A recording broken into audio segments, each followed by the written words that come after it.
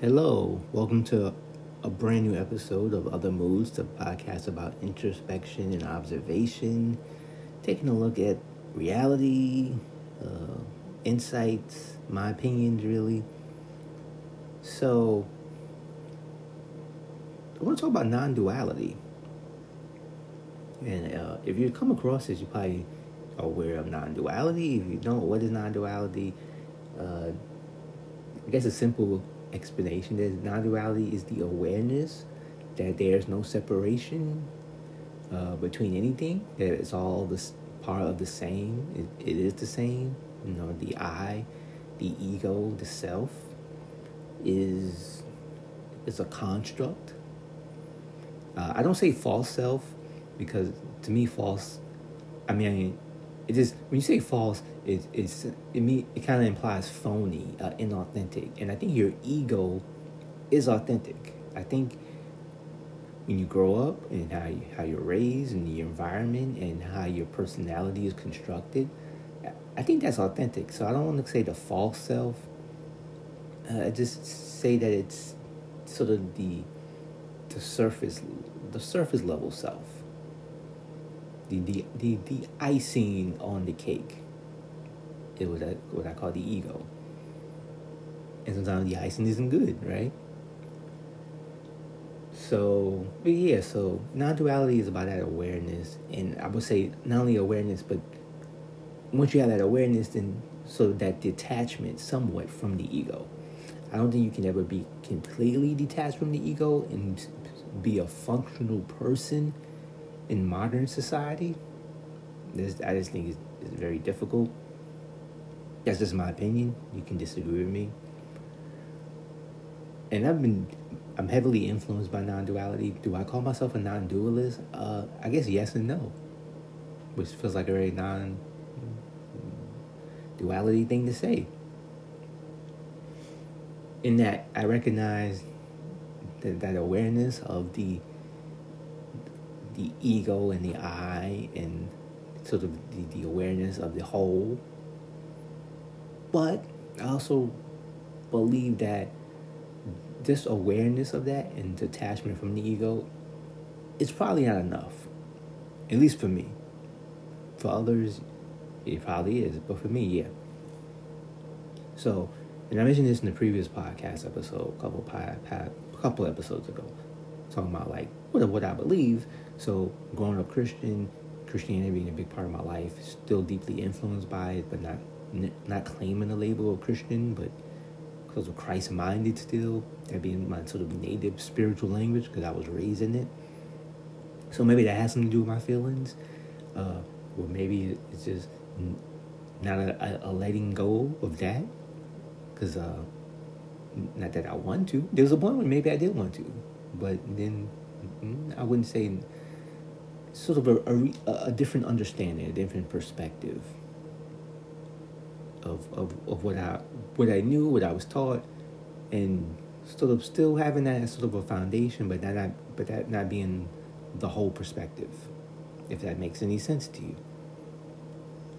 So the reason why I'm talking about this, because there's non-duality enough in everyday life to have that awareness and to have that sort of acknowledgement. Is that enough to get you through the everyday in dealing with just the pressure of life, dealing with relationships and money and career or business or neighbors or all of this stuff, sickness and all the things you deal with? Is non-duality enough? For some people, it probably is just having that, because that sort of detachment from the experience, that that it's not you, it's just something that you're experiencing it, but it's also part of everything. But like when there are deep times of stress and trouble, what do you rely on? Is there something else you fall back on? And is that sort of being the opposite of non-duality? Or is it part of non-duality? Is it because if everything is part of the same thing, then you could say, yeah, you just having something else that outside of the acknowledgement and the awareness of the I and the self and detachment from the ego, having something else which says, hey, I need help, I need guidance, I need something. So these are just questions that I have that I'm just sort of speaking out loud. And I guess the answer, maybe there doesn't need to be an answer, at least a definitive answer. Maybe just the fact that the question exists is enough. Maybe that's part of the problem with human beings, that sometimes we have so many questions and we're so desperate to get to the answer. Sometimes maybe just the journey after the question or thinking about the question is enough.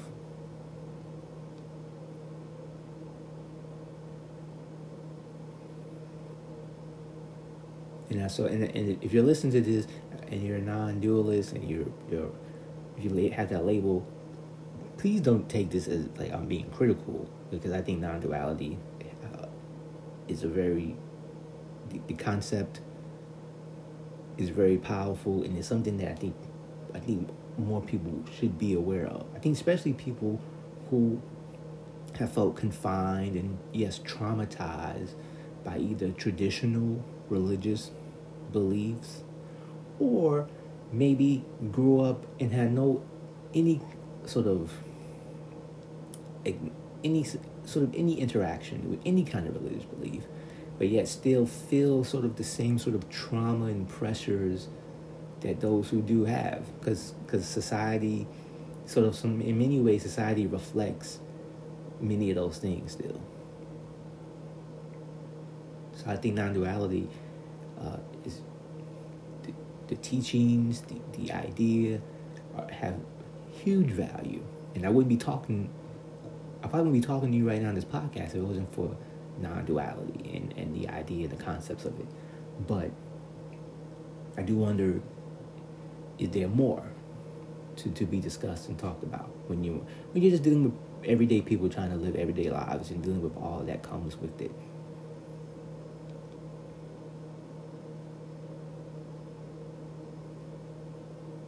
And even the practices where we talk about like meditation and mindfulness or whatever we do, or prayer, whatever we're doing to get to something, does that sometimes become a crutch, or like it becomes sort of an attachment? In the pursuit of detachment, we become attached. Is that, because I feel like sometimes like we're trying to get away from traditional things that may have inflicted sort of a lot of stress on us and anxiety. But in the process, we consume new things that are new to us, and then we kind of put that same sort of attachment and symbolism on them. So we may be leaving one religion but creating a new religion.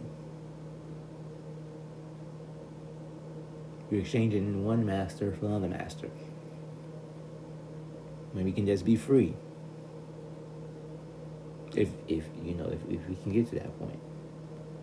So just a couple of thoughts about non-duality. Now it's March 13th. I'm recording this. It's the day after March 12th, which would have 2022, which would have been the 100th birthday of Jack Kerouac, writer of amazing books On the Road, The Dharma Bums, my favorite, Subterraneans, the man who put the beat in the Beat Generation, so to speak. Great writer. Someone who, like I said, was a huge influence on American literature and American culture. The Beat Generations, the 1950s counterculture, which was a foundation for what we see in the 60s and 70s, has such a huge impact on American and global culture. And I talked about before about the influence of non-duality on this podcast. Well, Jack Kerouac is another huge influence for me. And I was a late sort of convert to Jack Kerouac. Of course, On the Road is such a famous book, but we didn't have that. We didn't read it in high school. It wasn't part of our required reading, even though it's an important book. And I remember being a young person and sort of like skimming through On the Road. And I was like, because someone had a copy of it. And I was like, it didn't hit me. It didn't grab me, right? But, I knew who Jack Kerouac was.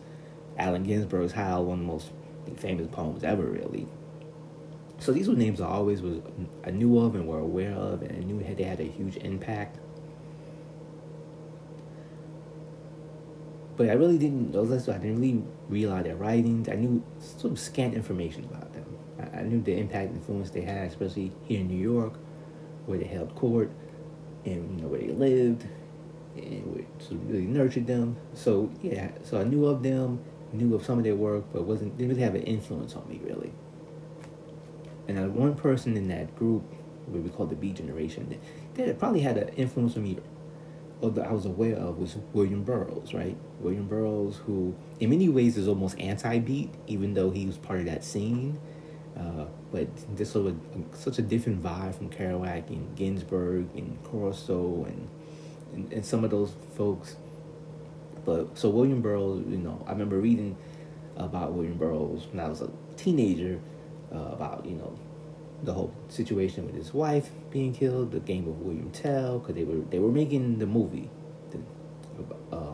about William Burroughs, Naked Lunch. They were doing the movie about his most famous book. So I remember reading about him. He's a really interesting, fascinating guy. And I remember reading an excerpt from the book when I was young and thinking, oh my God, what is this about? Like, it just was sort of a shock. And I was like, I don't know if this is for me. This just seemed...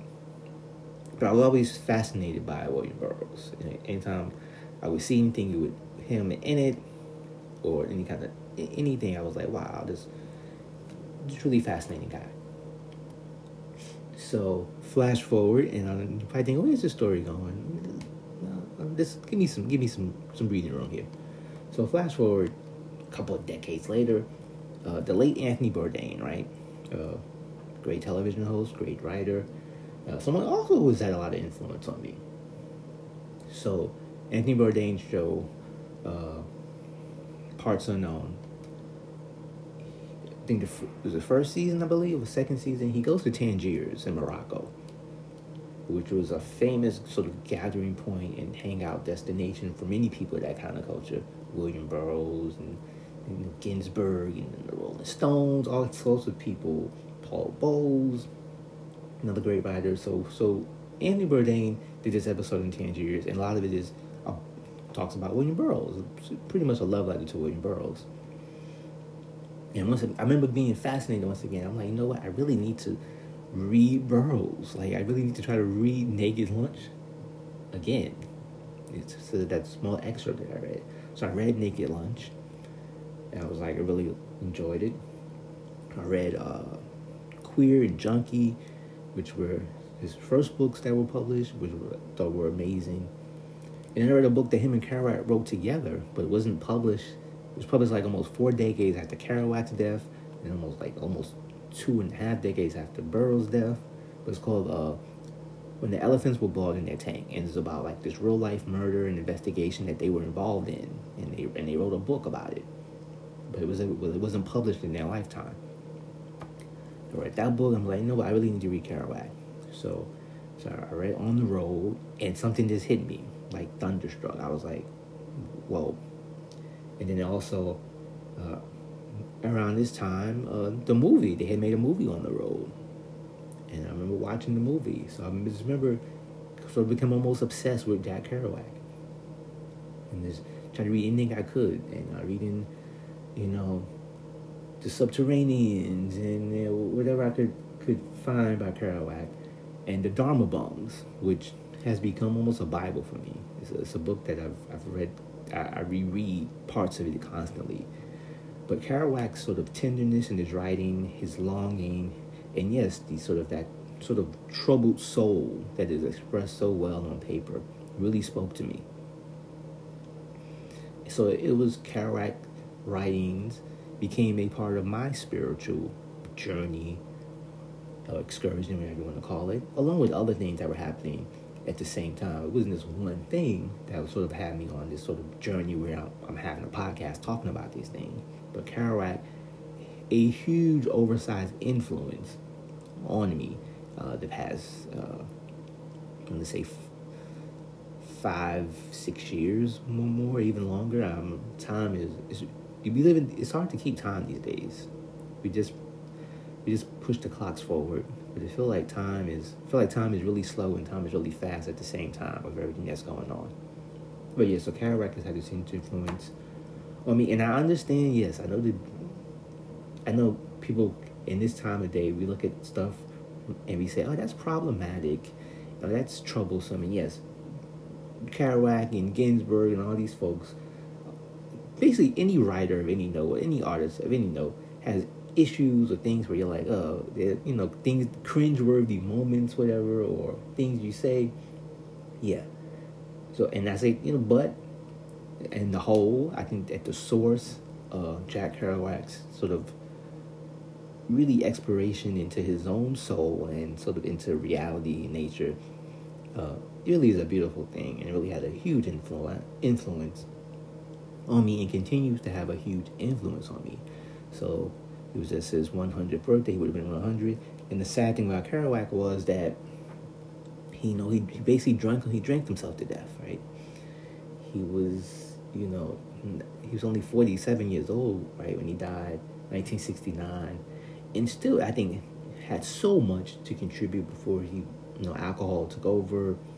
And sort of, as he got older, became a little bitter, and sort of maybe, I think, had some resentment towards what people believed the Beats were about, as to what he believed that they were about, and sort of the stereotype, the beatniks. But the Beat generation and Kerouac, I think, just had such a huge influence, and I think for good. Yes, you can say that there was overindulgences that sprung up from the counterculture of the 50s and 60s into the 70s, and did that lead to the conservative sort of pushback of the Reagan 1980s? Not to get too political here, but we could talk about that stuff. But culture in society kind of works, sort of swings that way, swings from one extreme to another. But what is it reacting to?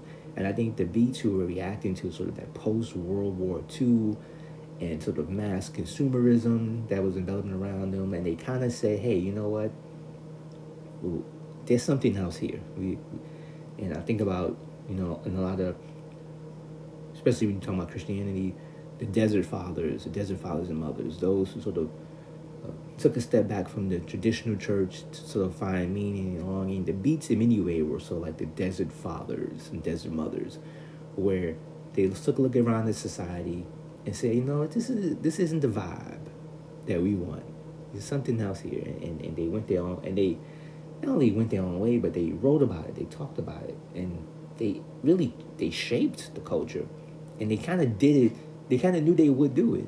They wrote that kind of manifesto when they were still at Columbia, and were like, this is how literature should be, this is how the culture should be, and this is how we're going to do it. And they did it.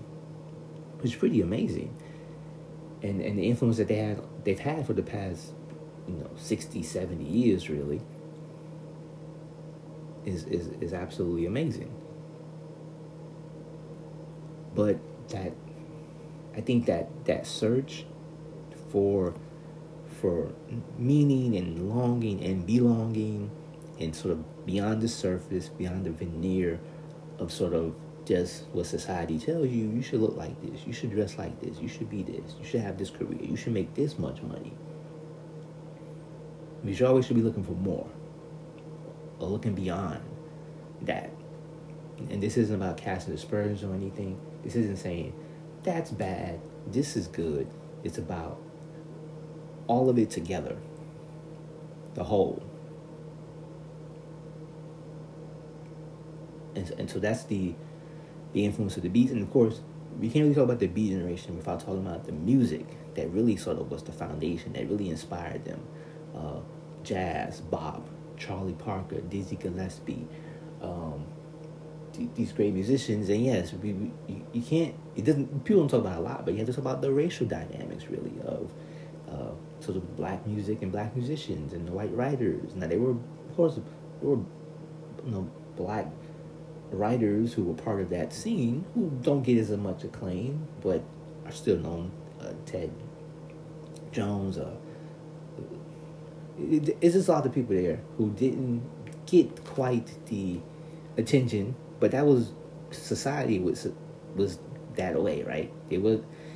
Certain things they could accept because it was like, hey, Kerouac, the movie star, good looks, this sort of that presence, right? That they would accept from a Jack Kerouac. Maybe they wouldn't accept from, say, Leroy Jones, later Mary Baraka. But that's the way the culture was. And would it be considered more of a dangerous movement by authorities if more African Americans and more black people were at the forefront? People like Ted Jones, another great poet who was part of that scene, or Bob Kaufman, if they were at the forefront, would this movement been more of a pushback against it? Not that there wasn't a pushback against them because of this sort of anti-establishment feeling to it.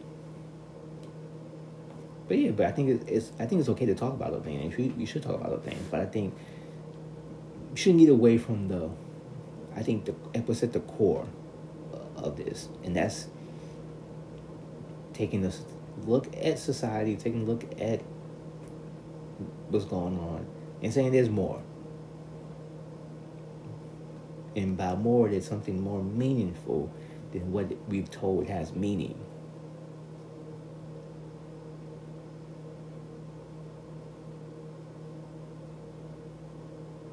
Which is very difficult, and it's very easy to get caught up in the world, right?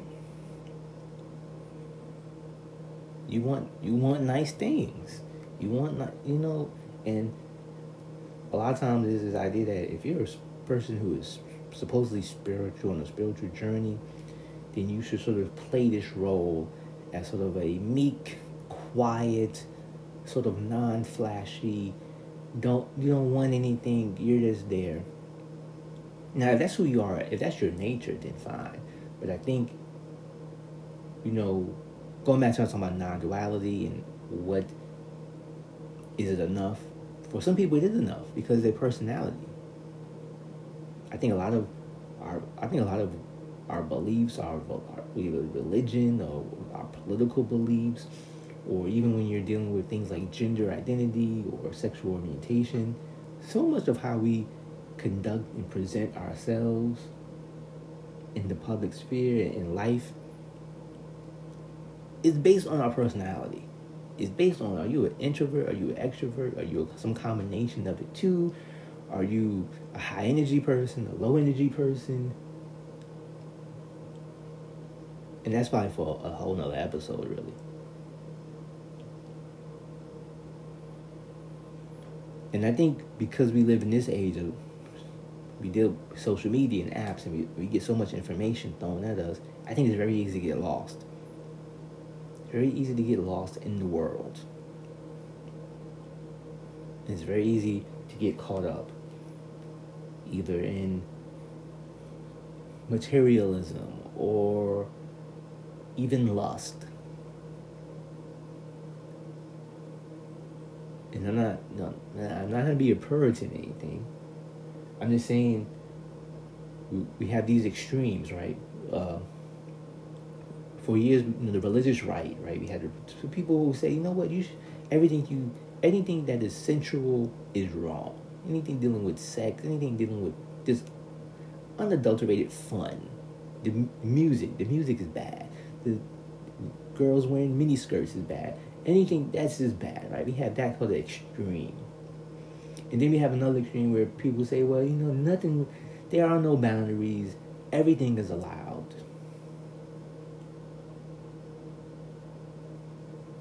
And the question, and I think anytime anyone is pushing you to say, no, you have to be this way, you have to be that way, I think you have to be the way you are. or the way you want to be.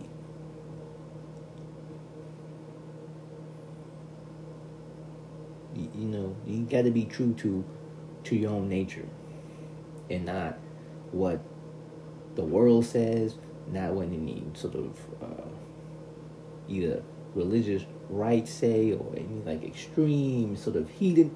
Now, if you want to be extreme hedonist, more power to you.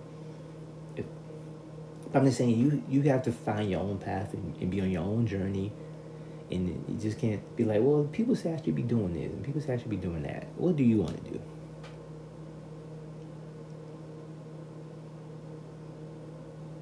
I think that's really, really important.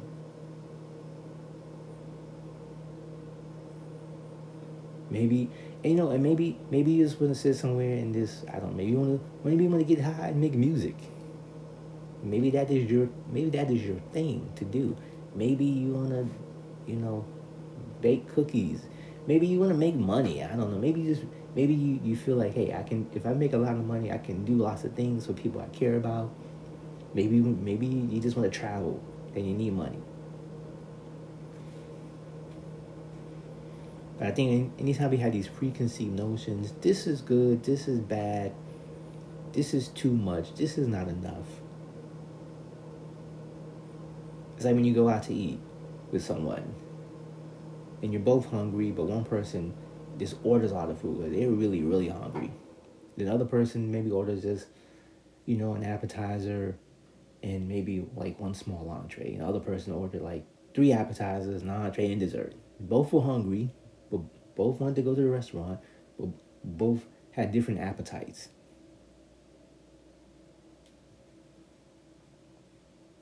Now, did someone ruin the lunch because they didn't want to eat as much? No, it's just they had different appetites. And we all had different appetites. We all have different thresholds, different wants, different needs.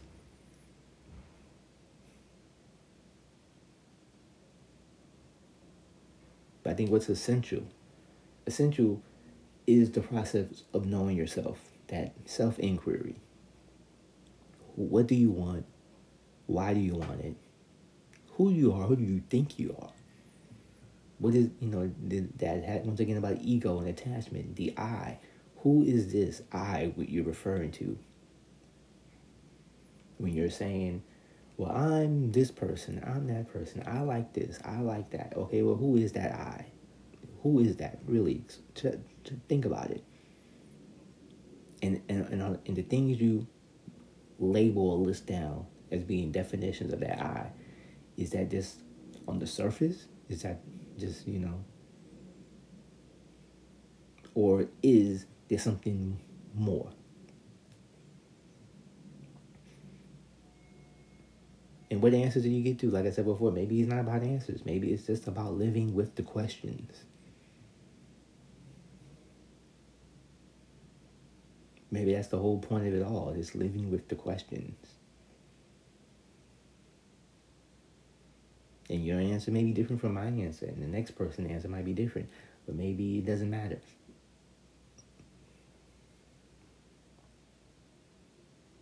But that's, and anything you do, any practice that you have, it could be journaling, it could be praying, it could be meditation, it could be yoga. Maybe it's on an exercise bike. Who knows? Maybe it's poetry. Maybe whatever you do. Whatever you're trying to get to, whatever you're using, whatever vehicle you're using to try to get to a certain place or point. But it's just a vehicle. It's not the destination. Now, what is the destination? Where is the destination? Maybe just enjoy the trip. I think one of my favorite things when I was a kid was whenever someone was driving, like either my step-grandfather, because he was like the one that had a car in the family, in the immediate family. So sometimes we get in the car, and especially in the summertime, and we just be going somewhere. I had no idea where we were going. But it was just nice, it was just a nice ride. I didn't know where we were going, how long it was going to take to get there, what we were going to do when we get there. But sometimes it was fun just to be in the car, enjoying the nice scene, right?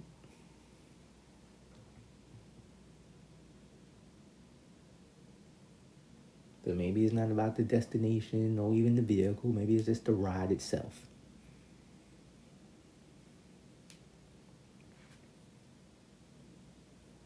So on that note, look, you can find me in the podcast notes. You'll see that I'm on Instagram. There's Other Moods Podcast on Instagram. There's also my personal / professional with Instagram at Glenn Price Man, Glenn with 2 N's, Price Man with 2 N's.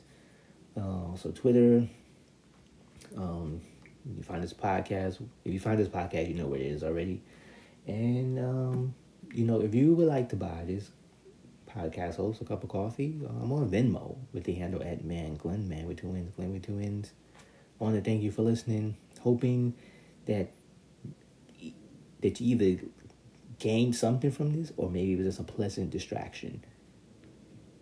Thank you. Take care of yourself.